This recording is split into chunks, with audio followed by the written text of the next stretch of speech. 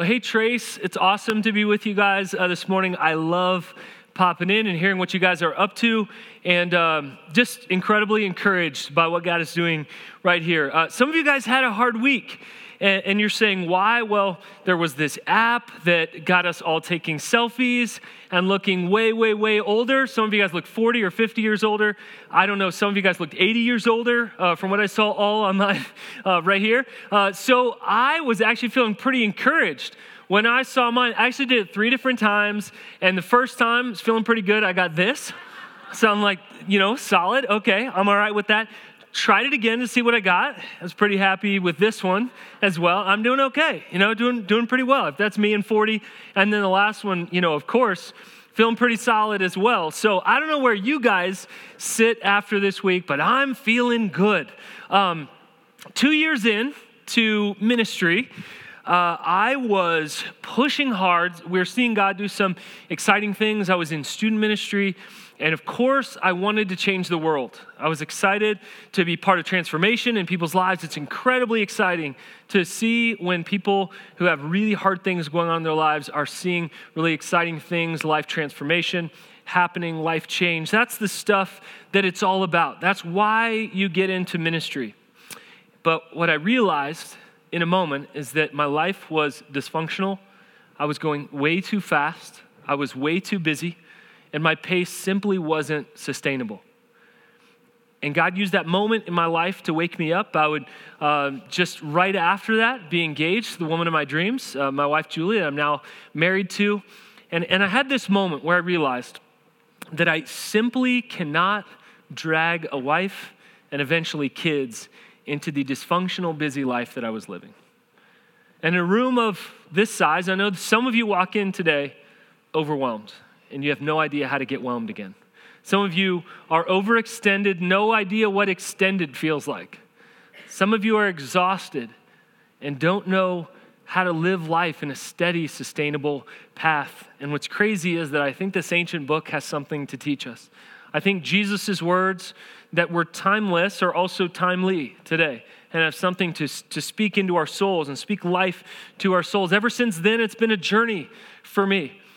That I have been on this journey. What does health and longevity look like in the different areas of our lives? I'm not just talking about physical. I'm not just talking about work. I'm not just talking about relationships. I'm talking about all of it. God speaks into all of it through the life of Jesus. Now, let me give us a little bit of context for where we're at right now.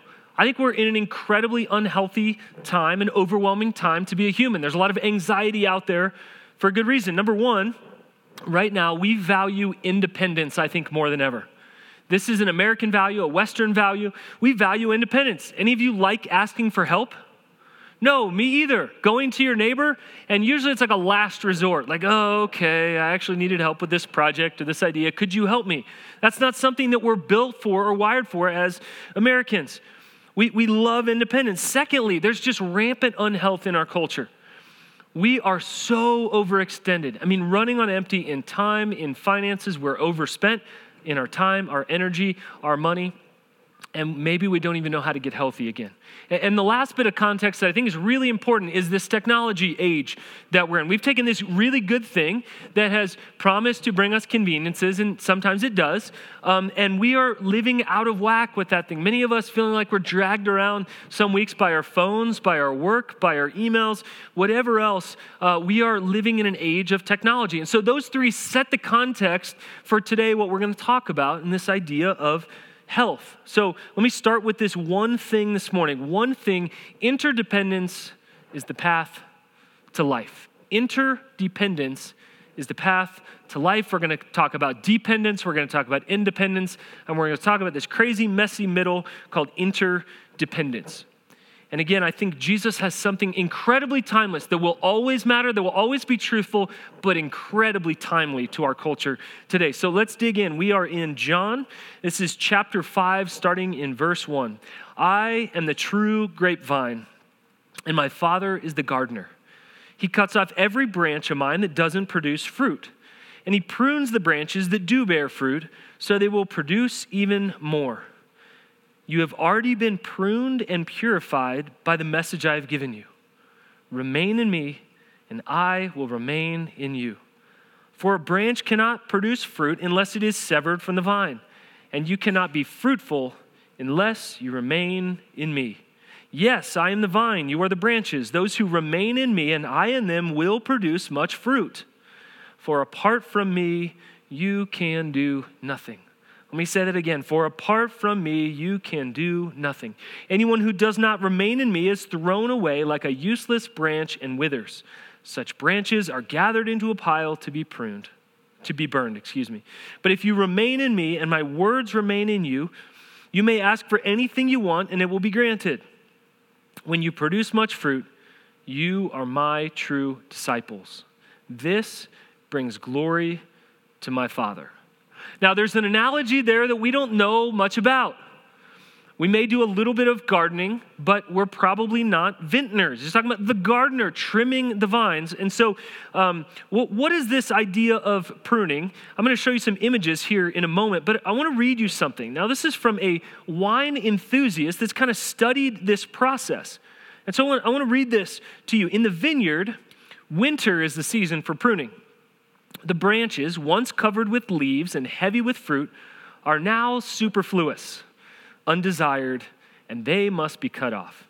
It's hard to imagine anything growing out of those sticks that are left. The vine looks dead. Upon closer inspection, however, we might notice a branch has not been clearly cut off at the trunk. A tiny tag of branches protrudes from the cordon. On that tiny tag are 2 or 3 fuzzy buds. These are the embryos, the promise of this year's harvest. From these buds will burst forth branches, and on these branches will hang the fruit that will make this year's wine. That's hopeful, isn't it? Like, you may feel that something has been cut out of your life that will never grow back. You may have lost something. You feel like there is no purpose in that. But there may be just little teeny buds, little bits of something that maybe God has done in you and through you, whether you wanted him to or not. Something you've left behind in the last season and you wonder, God, are you done with me? Are you going to do anything through that situation? That was so hard. And there's just this little speck of hope. Just this little thing that can grow into something. Let me show you some pictures of this. So the pruning process, again, that would happen in winter. And you're saying, why would you cut away these branches that are doing so well? In our culture, we don't understand this. And then next, those little tags, those tiny tags. And she's saying, from these sticks, how can you imagine something so beautiful as grapes growing? And then, of course, the grapes around springtime that will come out in that next season. And then, of course, a glass of vino, or maybe some Welch's grape juice, perhaps, if that's your flavor. God does things through pruning. Pruning is actually part of life. And the irony here, the things being cut away is actually where life is produced from. Let me read this quote. Henry Cloud says, everything has seasons. We have to be able to recognize when something's time has passed and be able to move into the next season. Everything that is alive requires pruning. Everything that's alive requires pruning. If you want a life that is dead and is stagnant and is dependent on who you were 10 years ago, then you won't have to prune anything. But if you want a life that is moving and living and dynamic and full of life, it requires pruning. And I promise you guys, this is good news. Some of you are only hearing bad news this morning. Things that have been taken from you or need to be cut off from your life. But the reality is this, when I look back in my life, I had to quit some things in my life. But the biggest thing that I had to quit was trying to do it on my own. I think the greatest reason for overextension and overwhelm and stress and anxiety and exhaustion and burnout in our culture today is trying to do it all, including what only God can do. Trying to do it all. The surest recipe for burnout would be trying to do what only God can do. And we need to come back to a proper place of what God has wired us to do. But what's interesting as we see this passage is that we know we're actually built to bear fruit.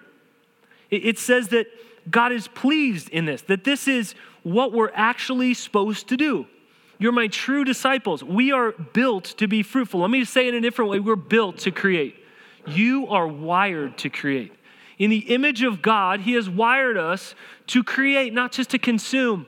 Our culture tells us you're built to consume, to shop, to buy, to prime, to whatever else is the next thing. We are built to create in the image of the Creator, the image of God, the Imago Dei. We are to create, to bring meaning, to bring wiring. Some of you through pictures, some of you through words, some of you through relationships, some of you through numbers. God bless your soul, because that is not me. Some of you in ways that nobody else can see. You are wired to have an impact. And God's built that in and baked that in to who you are. And you're to go do that in the world. And I hope you get to do that in the course of the week and in your relationships and in your friendships and in your family and in your job and your vocation. We continue, John 15, 9-17. I have loved you even as the Father has loved me. Remain in my love. When you obey my commandments, you remain in my love, just as I obey my Father's commandments and remain in his love. I have told you these things so that you will be filled with my joy. Let me stop there. Are you filled with God's joy? I don't mean like happy-go-lucky, where it's like every post has to be happy and everything going in my life and life's falling apart, but you know what? It's going to be okay. Like, that's not what I'm talking about. I'm talking about joy. Like, here's the joy in you when you create, when you do what God's called you. Is there joy in you in life? Is there joy in you as you live out everyday life? Yes, your joy will overflow. Verse 12, this is my commandment. Love each other in the same way I have loved you. There is no greater love than to lay down one's life for one's friends. You are my friends if you do what I command. I no longer call you slaves because a master doesn't confide in his slaves. Now you are my friends, since I have told you everything the Father told me. You didn't choose me, I chose you. I appointed you to go and produce lasting fruit, so that the Father will give you whatever you ask using my name. This is my command, love one another. So not only do we know that we are connected to the Father, and it is a mark of our life when we create. And it says here, when we produce lasting fruit. Is the fruit you are producing in your life going to be lasting? Is what you are doing sustainable? And secondly, we are known by how we love. You will recognize them by their love, Scripture says. Here is how we love the Father and how we love others. Are you producing lasting fruit? Is there fruitfulness? And is there love in your life? Two markers of that. And when that is happening, what we see as a byproduct of this is joy. What's crazy, though, is you set out to have a joyful or happy life, and you most certainly will not just have a joyful and happy life, right? Because you will consume a bunch of stuff and go, is this it? But when you set out to be fruitful, to love God, love others, there's this joy, this meaning, this fulfillment. You know that feeling when you're doing something that you're completely wired to do? And you're like, this isn't work. It just flows out of you. I call it the divine breeze, just blows through you. That's how God has wired us, to be actually creating culture, to be creating and producing new things, to be fruitful. But we want to be fruitful for a long time, right? We don't just want to do something once. We don't just want to burn out and flame out. The longer I spend around people, I figured out a lot of things over the years, but one thing that's curious to me, in the last few years I've realized the people who I want to be around, number one, are wise. I want to be around wise people. People who understand how to live life well. You see, knowledge is everywhere, and wisdom is really scarce today. I want to be around wise people who live wise and lead their families and friendships. And secondly, I want to be around healthy people. I want to be around healthy people, people who know who God is and who they are and who they're not. Not the person that's pretending or faking, but the person who is exactly uniquely wired to be that. That's who I want to be when I grow up. It's wise and healthy. And when I see that, it's a vine and a branches thing. It's understanding God is the source, and I can only do what I can do through God.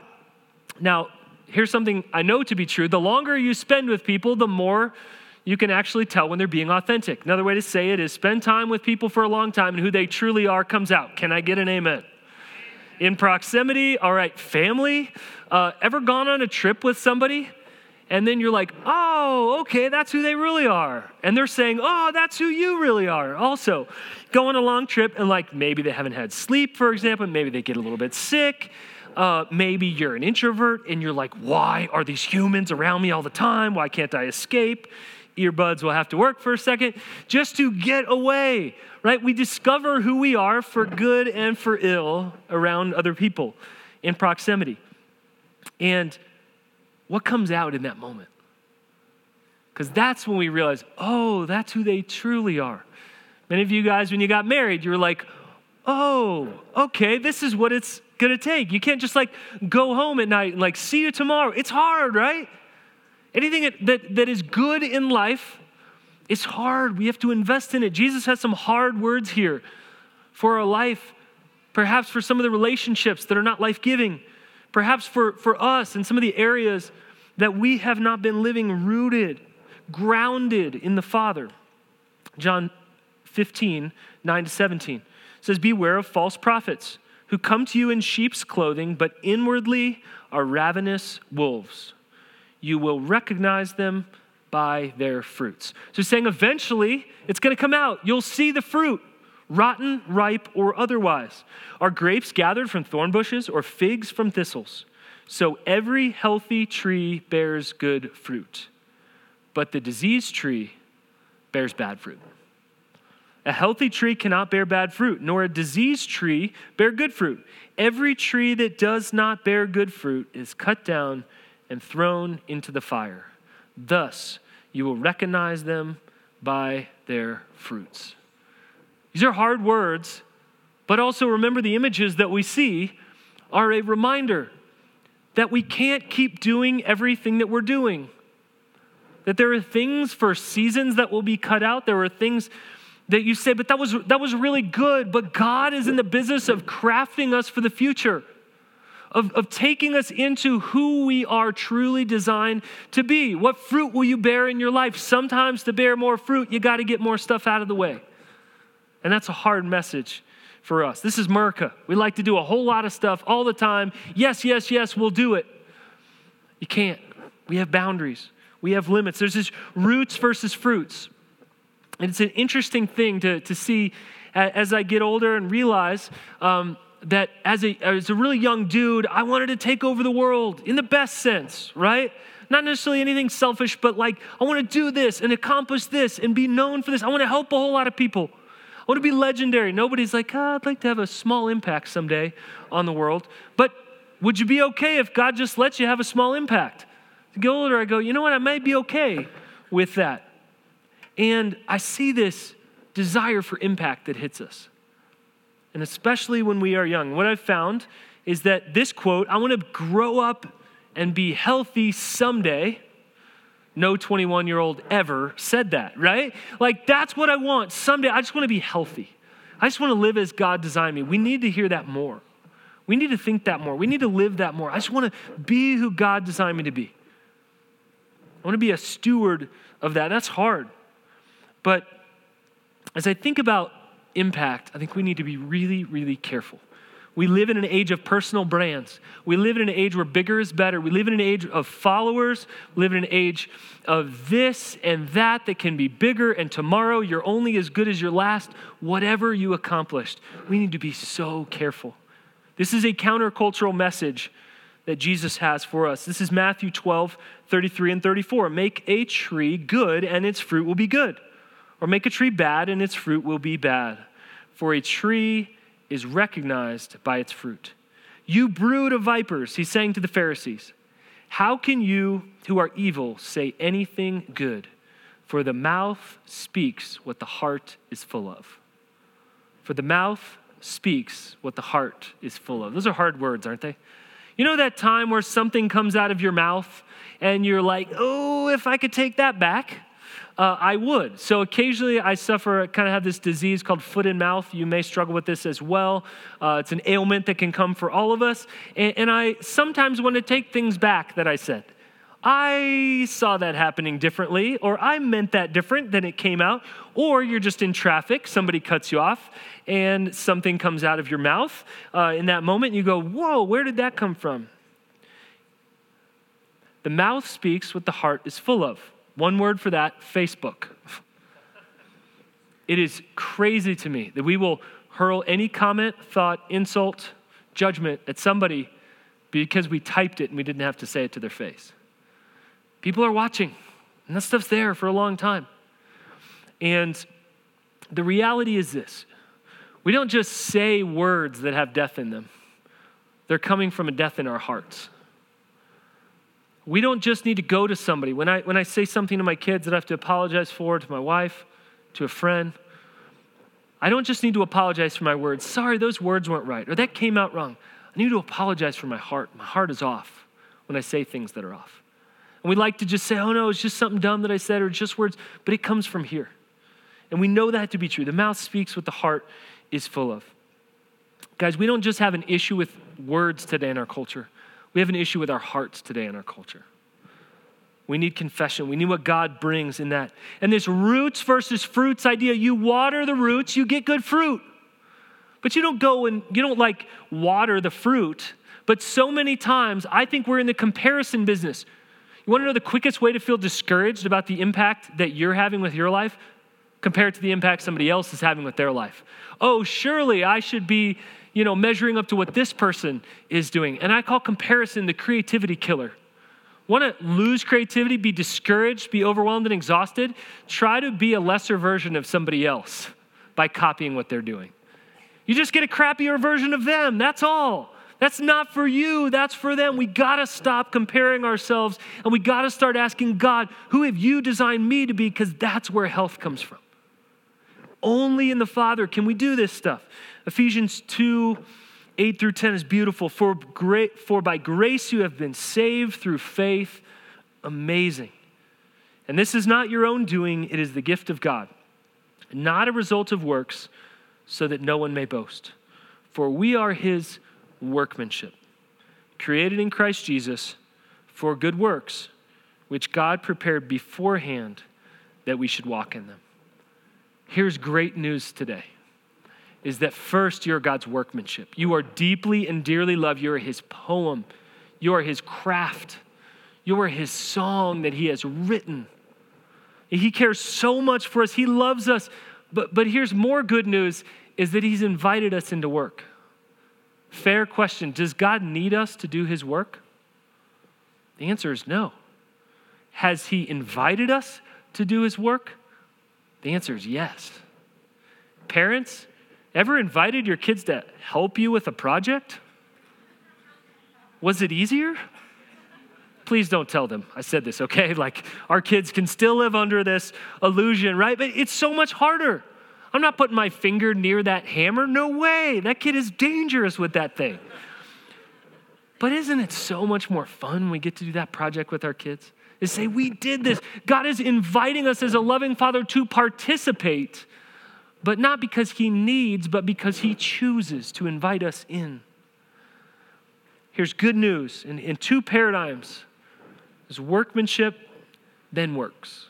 Workmanship, then works. We are his workmanship, but then he invites us to works. You ever flip that paradigm around? And it always gets weird. If we're trying to do something to earn anyone's love in any relationship, watch out. I'll do enough that someday he'll love me. I'll do enough someday that she'll love me. I'll do enough someday that he'll be proud of me. I would venture to say you don't have a relationship. You have a transaction. Workmanship, then works. And secondly, identity, then impact. Don't work for your identity, work from it. Because you're dearly loved children, participate. Join God in that. Do what only you are uniquely crafted to do and kick butt at it. I think I'm going to say butt in church. I don't know. But do that really, really well, because that's what God has designed you to do, the image of God in you. Don't compare that to what somebody else is or isn't doing. Chase impact at all costs. And I hate to tell you, but you're going to hit a wall. If you'll do anything to get it, you're going to hit a wall. Or instead of being 180 degrees off, you may be 8 degrees off. It may be the slow fade where someday you say, how did I get here? How did I get here trying to earn and trying to strive and trying to work for identity, work from a place of identity? The slow fade, guys, it grieves me to watch how many people hit the wall. And God's not done with us when we hit the wall.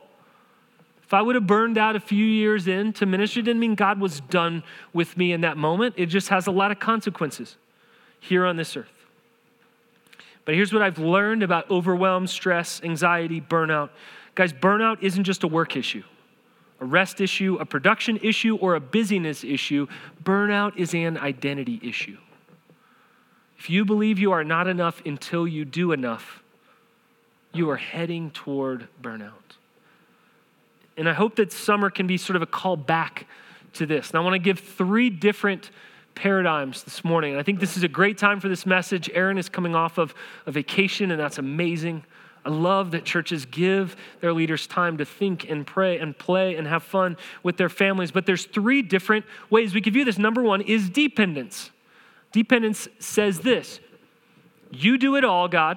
I can't do anything. You do it all. I can't do anything. I'm just going to sit here while you do what you're going to do. I'm not going to participate at all. That's dependence. Now, complete opposite side of the spectrum is independence. And again, we fight off independence as Americans all the time. Independence says, I can do it all. I don't need your help. My friend has this great question he asks. How's that working for you? If somebody would have turned to me 2 years into ministry, 2 years into being pastor, said, how's that working for you, bud? Because I think God's a little sarcastic to me sometimes. How's that working for you there, little fella? Exhausted, tired. Hey there, Atlas. You like carrying the world on your back? Is that fun? No, not dependence, God do it all. Not independence, me do it all. There's life in the middle of interdependence. Interdependence. Because I have help, I can do this. The reality is, guys, without God's help, without God's design, without God's wiring, without God being the source of that, we got nothing. If we were to run through the vineyards and cut them all off right above, that would be a terrible prank, and cut them all off, 1 inch from the ground, they're not going to live very long. And many times I think we're trying to live a life soaking in the sunlight and saying, look, there's a little bit of fruit, and wondering why we're shriveling when we are not connected to the source. Now, I know it's hard. I don't think it's easy. And Jesus has some words for us here. John 15, 18 to 20. If you find the godless world hating you, remember, it got its start hating me. If you lived on the world's terms, the world would love you as one of its own. But since I picked you to live on God's terms and no longer on the world's terms, the world is going to hate you. Jesus is not mincing words here, is he? When that happens, remember this: servants don't get better treatment than their masters. If they beat on me, they will certainly beat on you. If they did what I told them, they will do what you tell them. Those are hard words, aren't they? Why, when we're struggling, is it so easy to throw up our hands and say, God, why? God, why? We see how they treated Jesus, and yet we have big or little things happen in our life and say, God, why? Why would this happen?